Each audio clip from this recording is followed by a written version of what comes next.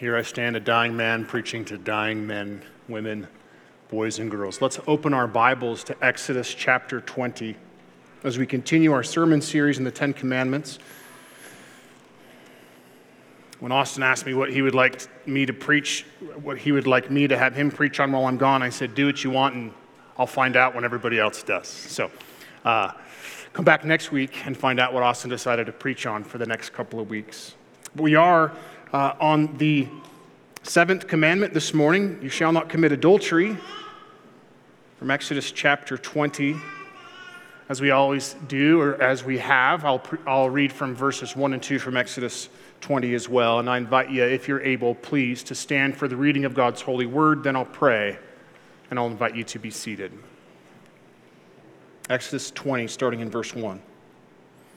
And God spoke all these words, saying, I am the Lord your God, who brought you out of the land of Egypt, out of the house of slavery. Verse 14. You shall not commit adultery. Amen. This is God's holy and inspired word, and he's given it to us that we might know him, love him, and learn how to live in light of his love for us. Let me pray, and I'll invite you to be seated. Great is your mercy, O Lord. Give us life according to your rules and according to your steadfast love. Every one of your righteous rules endures forever. So may we delight in your rules, delight in your law, and meditate on them. And be like the man who is planted by streams of living water. Yes, even the living waters of Christ himself. Holy Spirit, open our eyes that we might see, our hearts and our ears. But don't stop there. Open our hands that we might serve and love. In Christ's name we pray. Amen. Please be seated. Well, it didn't take long after the fall for the sixth commandment to be broken. And it didn't take long after the fall for the seventh commandment to be broken. If I asked you what was the first murder in the Bible, like a Bible trivia pop quiz, what chapter was that? Genesis 4. Similar pop quiz, where was the first case of adultery in Genesis? That's what I thought. Genesis 4. Lamech took 2 wives.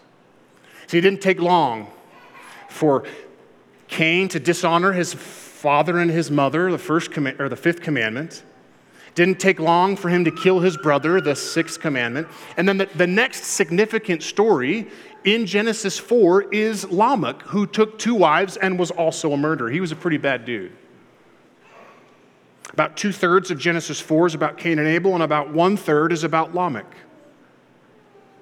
Broadly speaking, the application of the seventh commandment is about the act of becoming one flesh with the opposite member of the sex that you are and engaging in that relationship exclusively for the rest of your life.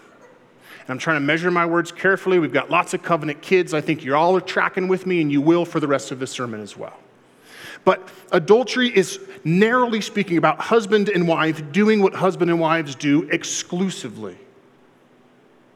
And that one flesh relationship is seen in the wedding and the vows that we take as husband and wives, but it is also seen, this one flesh relationship is seen in the consummation of the wedding and those vows that we take. And in marriage, God's design is for us to fulfill the passions that he's given us. Those passions, those desires are holy, they are good, they are right, they are for our well-being and are a gift from God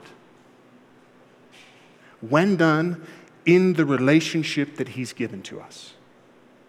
Anything else outside of that covenant relationship is a violation of the seventh commandment. So in other words, there are a bazillion ways to commit adultery.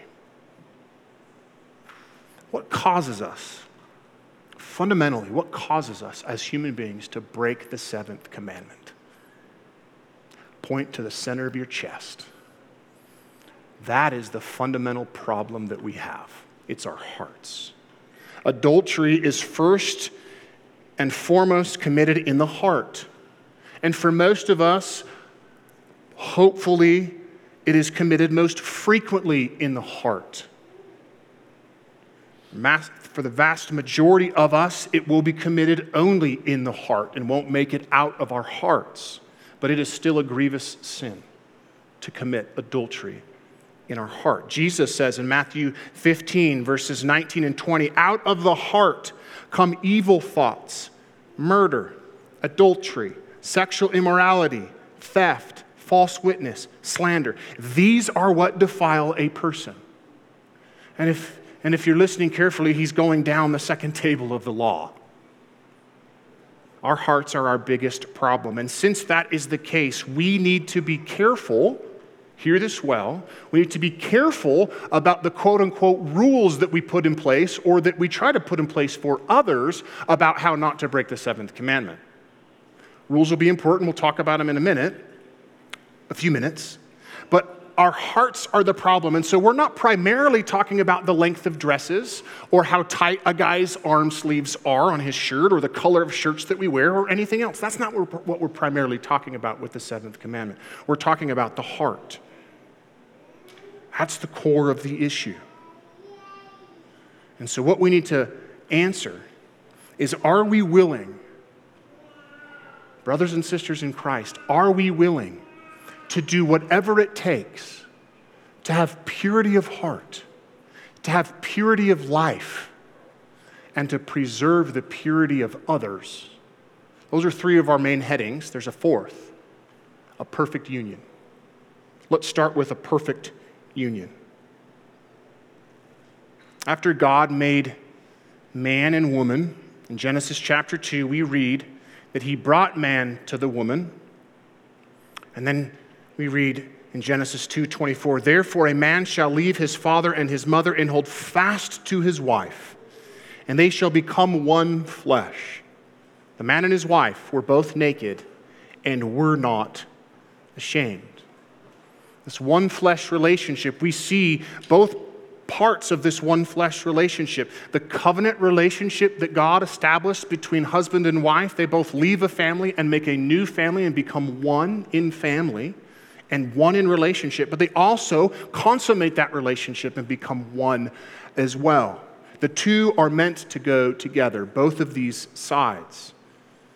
And the breaking of the seventh commandment strikes at what is most fundamental in our human-to-human relationships. It strikes at the very core of human relationships between husband and wife. And it's within the relationship of husband and wife, and in that relationship alone, that God designed for life to come into the world. Anything else, any other relationship, any other attempt, whether literally trying to bring life or doing the thing that brings life into the world, or anything that goes along with it with somebody who's not our spouse, thoughts, attitudes, lusts, behaviors, sinful, according to God's word. The only way to rightly experience the passions that God created within us is to do it in the confines of marriage. And it's within that relationship where life comes. One man, one woman are needed to propagate humanity. We read in Genesis 1:28 that God blessed mankind and said to them, be fruitful and multiply. And then he gives us marriage to accomplish that.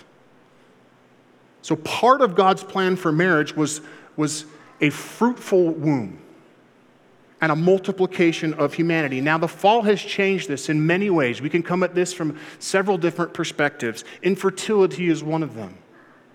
Miscarriages are one of them. A product of the fall.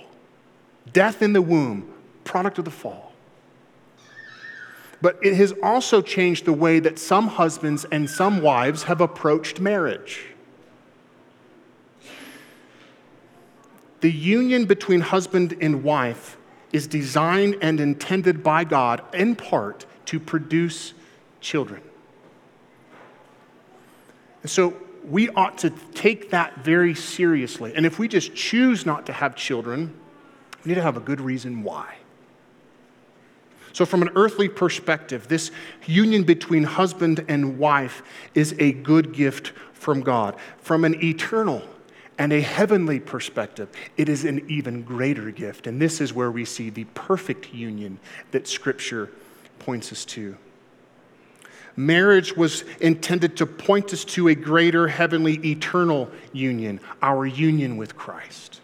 And the mystery of marital union on earth is profound, Paul says in Ephesians 5. And he says that union refers to Christ and the church. This mysterious union refers to Christ and the church. And that union is not only for those who are married on this side of glory. That union is for everyone who comes to the Son at the beckoning of the Father. So to those who are married and it's not what you thought it was going to be, hold fast.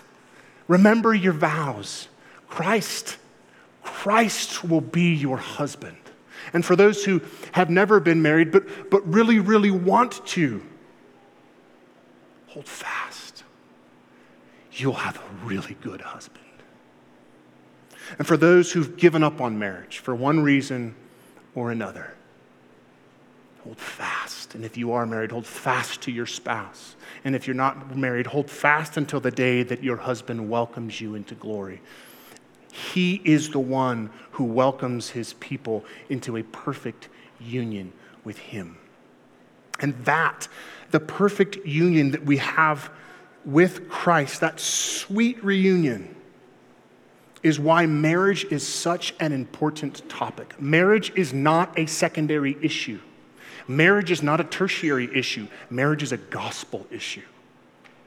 Because marriage points us to our union with Christ, we must guard the biblical doctrine of marriage. And I will stand against it, even if that means that I get less benefits as a pastor. Even if that means someday someone will try to take me to jail, I pray that I will stand.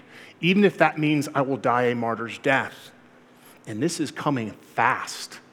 It may not come in my lifetime, but we must stand on the biblical doctrine of marriage. It is a gospel issue. God in his grace has given some of us an earthly blessing in marriage. He's given all of his people a beautiful union with Christ in glory. I feel like a constant refrain has been much more could be said, but we need to keep moving on in the text in the 10 Commandments. So let's move on to purity of heart. Purity of heart. We read from Matthew 15 earlier. Out of our hearts come, paraphrase, sin. Out of our hearts come sin. And the seventh commandment is like all the other 9. It's about our hearts. Now, we can't do this text justice without going to Matthew 5, and so please turn with me to Matthew 5 if you so choose, to Jesus' words on the Sermon of the Mount. We'll start in verse 27. Matthew chapter 5, starting in verse 27, says this: "You have heard that it was said, 'You shall not commit adultery.' But I say to you that everyone who looks at a woman with lustful intent has already committed adultery with her in his heart. If your right eye causes you to sin, tear it out and throw it away. For it is better that you lose one of your members than that your whole body be thrown into hell. And if your right hand causes you to sin, cut it off and throw it away. For it is better that you lose one of your members than that your whole body go into hell." Everyone who looks at a woman with lustful intent has broken the seventh commandment. We learned from 2 weeks ago that murder comes from anger, which comes from the heart. We learned today that adultery comes from lust, which originates in the heart. So we should know what is lust. What is lust? Well, biblically speaking, lust is the desire to engage in fleshly acts that are contrary to God's law. The New Testament summarizes this in many ways with the word sexual immorality. Fleshly desires, illicit desires that are contrary to God's word and his law and his purpose for intimacy. Now, lust does not have to be accompanied by intent to be sin. Lust, in and of itself, is sinful. In fact, intent is likely an advancement from lust. What this means, practically speaking, is that we cannot blame anybody else for our lust. It comes from our hearts. The lust is not his fault. The lust is not her fault. It's my fault. Now, it's perfectly okay to notice the beauty of someone. It's a gift, natural, and it's right. It's not okay to notice that beauty and then continue to look or continue to behold with lust. Right? So this is where those rules that I talked about earlier come into play. I think it was during the Puritan time frame where some of the Puritans said, trying to apply this and getting after it, said, don't look twice, right? And so what happened was people were confessing that they were just looking once longer, right? Okay, I won't look. I didn't look twice. I'm good to go, right? No. So the rules are not what we're after. It's the heart that we're after. Now, our final heading is the preservation of others.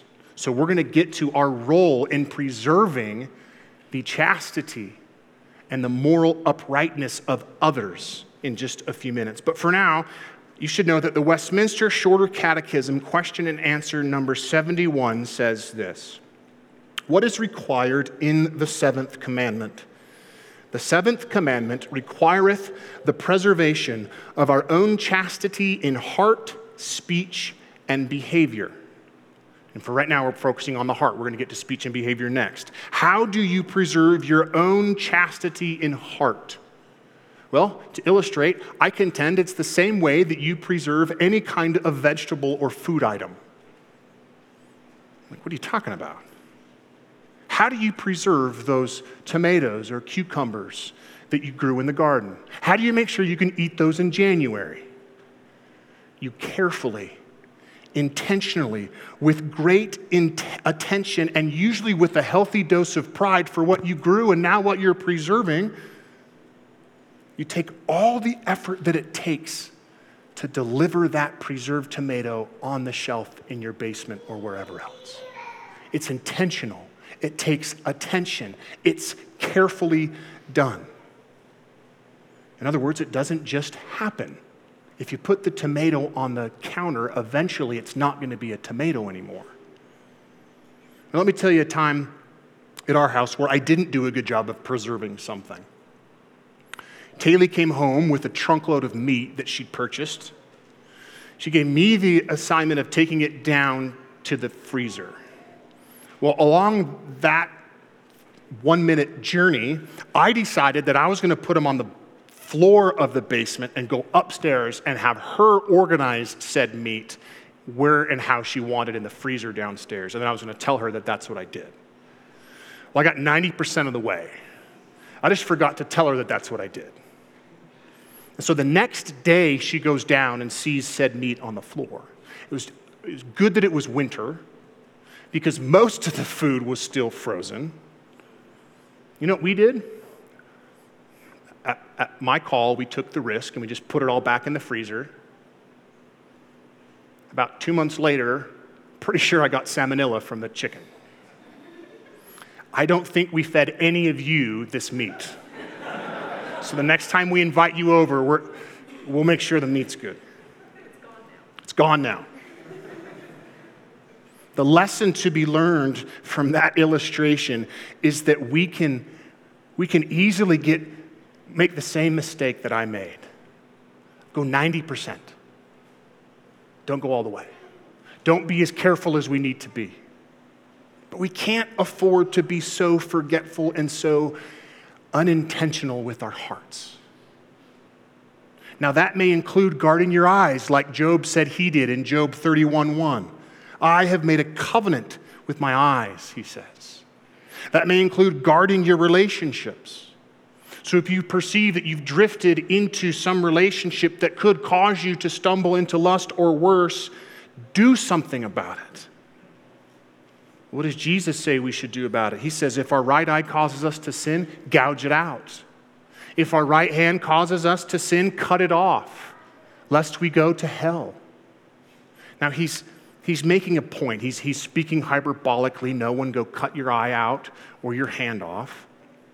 He's making a point. Speaking about the woman of the city, the father in Proverbs says to the son in Proverbs 5:8, keep your way far from her and do not go near the door of her house. You do whatever it takes. If that means going around the block like many of us had to do to avoid the scary dog on the way home from school every day. It doesn't matter if it takes 15 minutes to go a different way. You go the different way. You stay away. You do all that it takes. You go after the heart. But what that tells us is there's sometimes that we go after the circumstances of our lives too. Like no phone access when no one's around. Like put the computer away. Like guard that relationship at work. And when it must change, do what needs to be done, and maybe that person will never know. Get after the circumstances, but don't forget the heart. Our culture, when those flames start to burn, our culture is going to hand you lighter fluid. And when the lighter fluid's gone, they're going to give you kerosene. And when the kerosene's gone, they're going to give you gasoline. And when the gasoline's gone, they're going to give you propane. And when the propane's gone, I don't know what they're going to give you, but they're going to figure it out. They want that flame to go. Express yourself. Do what's best for you. You live your best life now. No, run. And never go back if that's what it takes. But do not fall prey to the lust of your heart. So the question of application is, how's your heart? How are you doing with this? Are you keeping your way pure so far as it depends on you by guarding it according to God's word? Are you filling your heart and your mind with the gospel and receiving the power of Christ in his Spirit to lead you to truth and sanctification in the Spirit? Kick the lighter fluid away and run into the arms of your Savior, who will deliver you, who has promised that he will deliver you. If you will, that will help you lead a life that is pure. That's our third major heading, purity of life. Back to Westminster Shorter Catechism, question and answer 71. The seventh commandment requires the preservation of our chastity in heart, speech, and behavior. We're focusing now on speech and behavior under this heading of life. Listen to Ephesians 5, 3 through 4. Writing to the people of God, Paul writes in the Holy Spirit, but sexual immorality and all impurity or covetousness must not even be named among you, as is proper among saints. Let there be no filthiness, nor foolish talk, nor crude joking, which are out of place, but instead, let there be thanksgiving. It is not proper to live in that way, not among the saints. You know what the word for saints is? It's hagios, holy ones. It's not proper to live like that when you're a holy one. It's not proper to talk like that when you're a holy one. You know what is proper? 1 Corinthians 6:18. Flee from sexual immorality. Every other sin a person commits is outside the body, but the sexually immoral person sins against his own body. Flee. Is that not what Joseph did with Potiphar's wife? And when I preached from that however many years ago, I said, be like Joseph. Be like Joseph and run. Flee. Do anything, even to your own earthly detriment, but don't take the lighter fluid. Run. We're after our own preservation of our speech and behavior. I read from Proverbs 5:8 a moment ago. Listen to what the father figure says will happen to the son at the end of his life. The father says, "You will say, 'How I hated discipline and my heart despised reproof. I did not listen to the voice of my teachers or incline my ear to my instructors. I am at the brink of utter ruin in the assembled congregation.'" That's what this leads to. That's what the continual breaking of the seventh commandment leads to. It brings utter ruin. We're called to chastity, to modesty, to decency, to innocence in speech and behavior. That's what the seventh commandment is positively after in our lives. The larger catechism says that we should be watchful over our eyes and all our senses, that we should be temperate and keeping of chaste company. Now, why would we want to keep of chaste company? 1 Corinthians 15:33 says, "Bad company ruins good morals." Which reminds me of my junior high English teacher, Mr. Rentz, and what Mr. Rentz wrote in my yearbook. He said, "Be careful who you hang out with. This year, you have changed." It wasn't a good change. It took a lot of years for the Lord to reverse it. And that doesn't just apply for those who are in junior high. It applies to the music that we listen to. Bad company ruins good morals. It applies to the movies that we watch, the television shows that we enjoy, the things that we read. And you may say, "Well, I'm mature enough to do that." I have no doubt that you're mature enough to do that. But as I like to say, it's catechizing you along the way. It's trying to form you. It's trying to shape you. It's not neutral. Your favorite television show is not neutral. Hollywood knows it. CBS knows it. Disney knows it. The question is, do we know it? And are we doing what it takes to flee when we should flee? We are called to a purity of life, to watchfulness of the eyes, to watchfulness of the senses, and to be tempered. We've got to move on to our fourth point: preservation of others' chastity and ability to keep the seventh commandment. You should know that I've skipped a few words in Westminster Shorter Catechism 71 up to this point. Let me stop skipping. The answer to how do we break it or what is required: the seventh commandment requireth the preservation of our own and our neighbor's chastity in heart, speech, and behavior.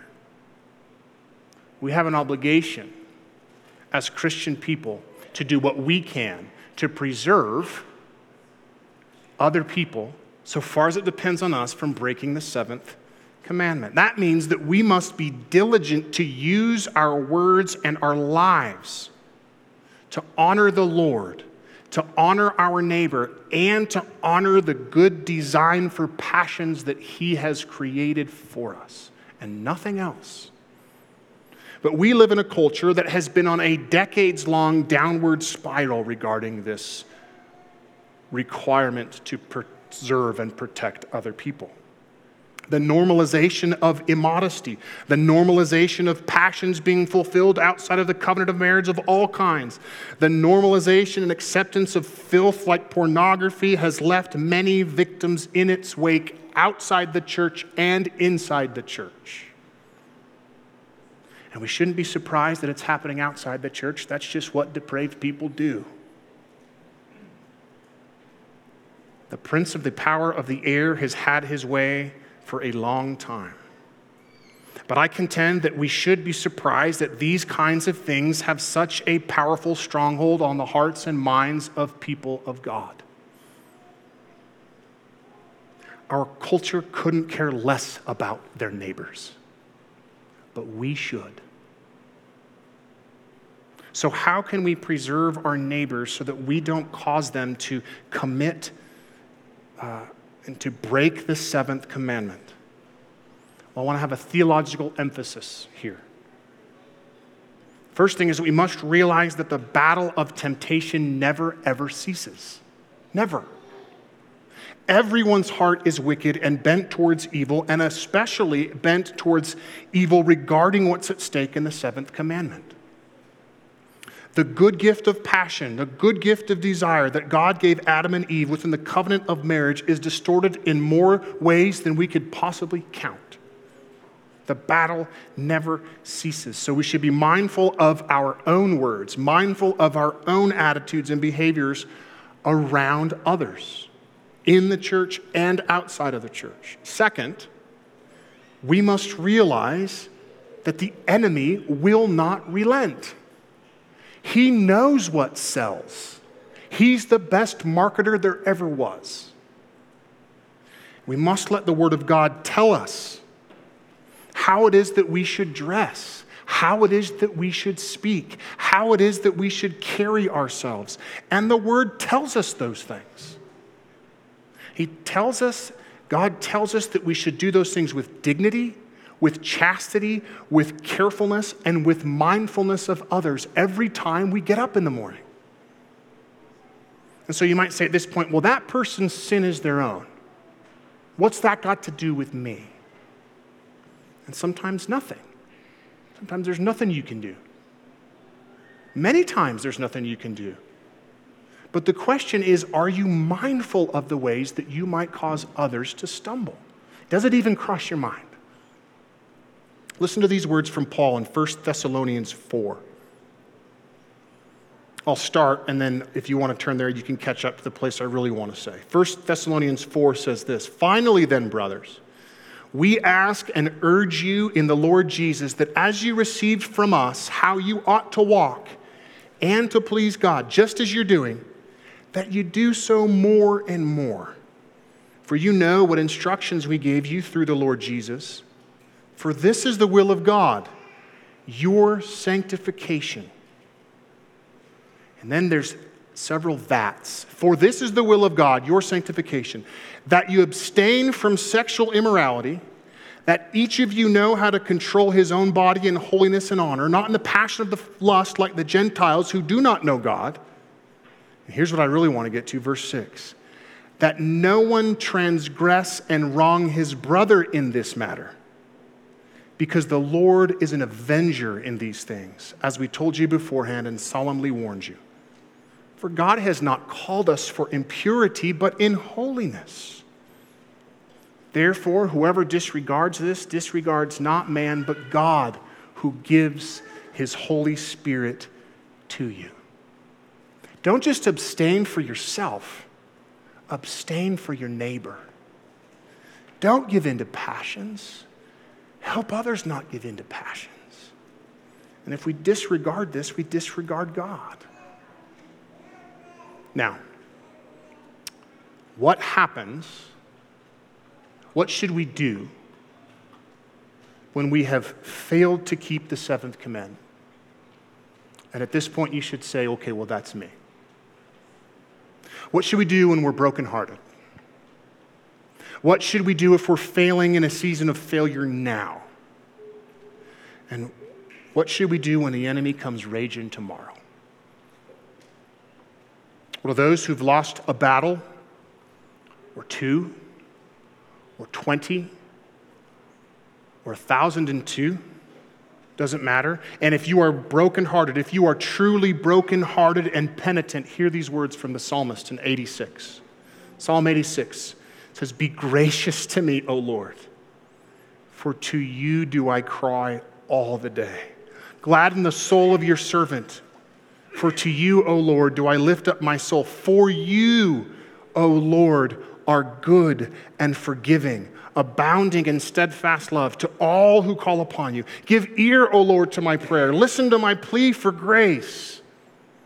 In the day of my trouble, I call upon you, for you answer me."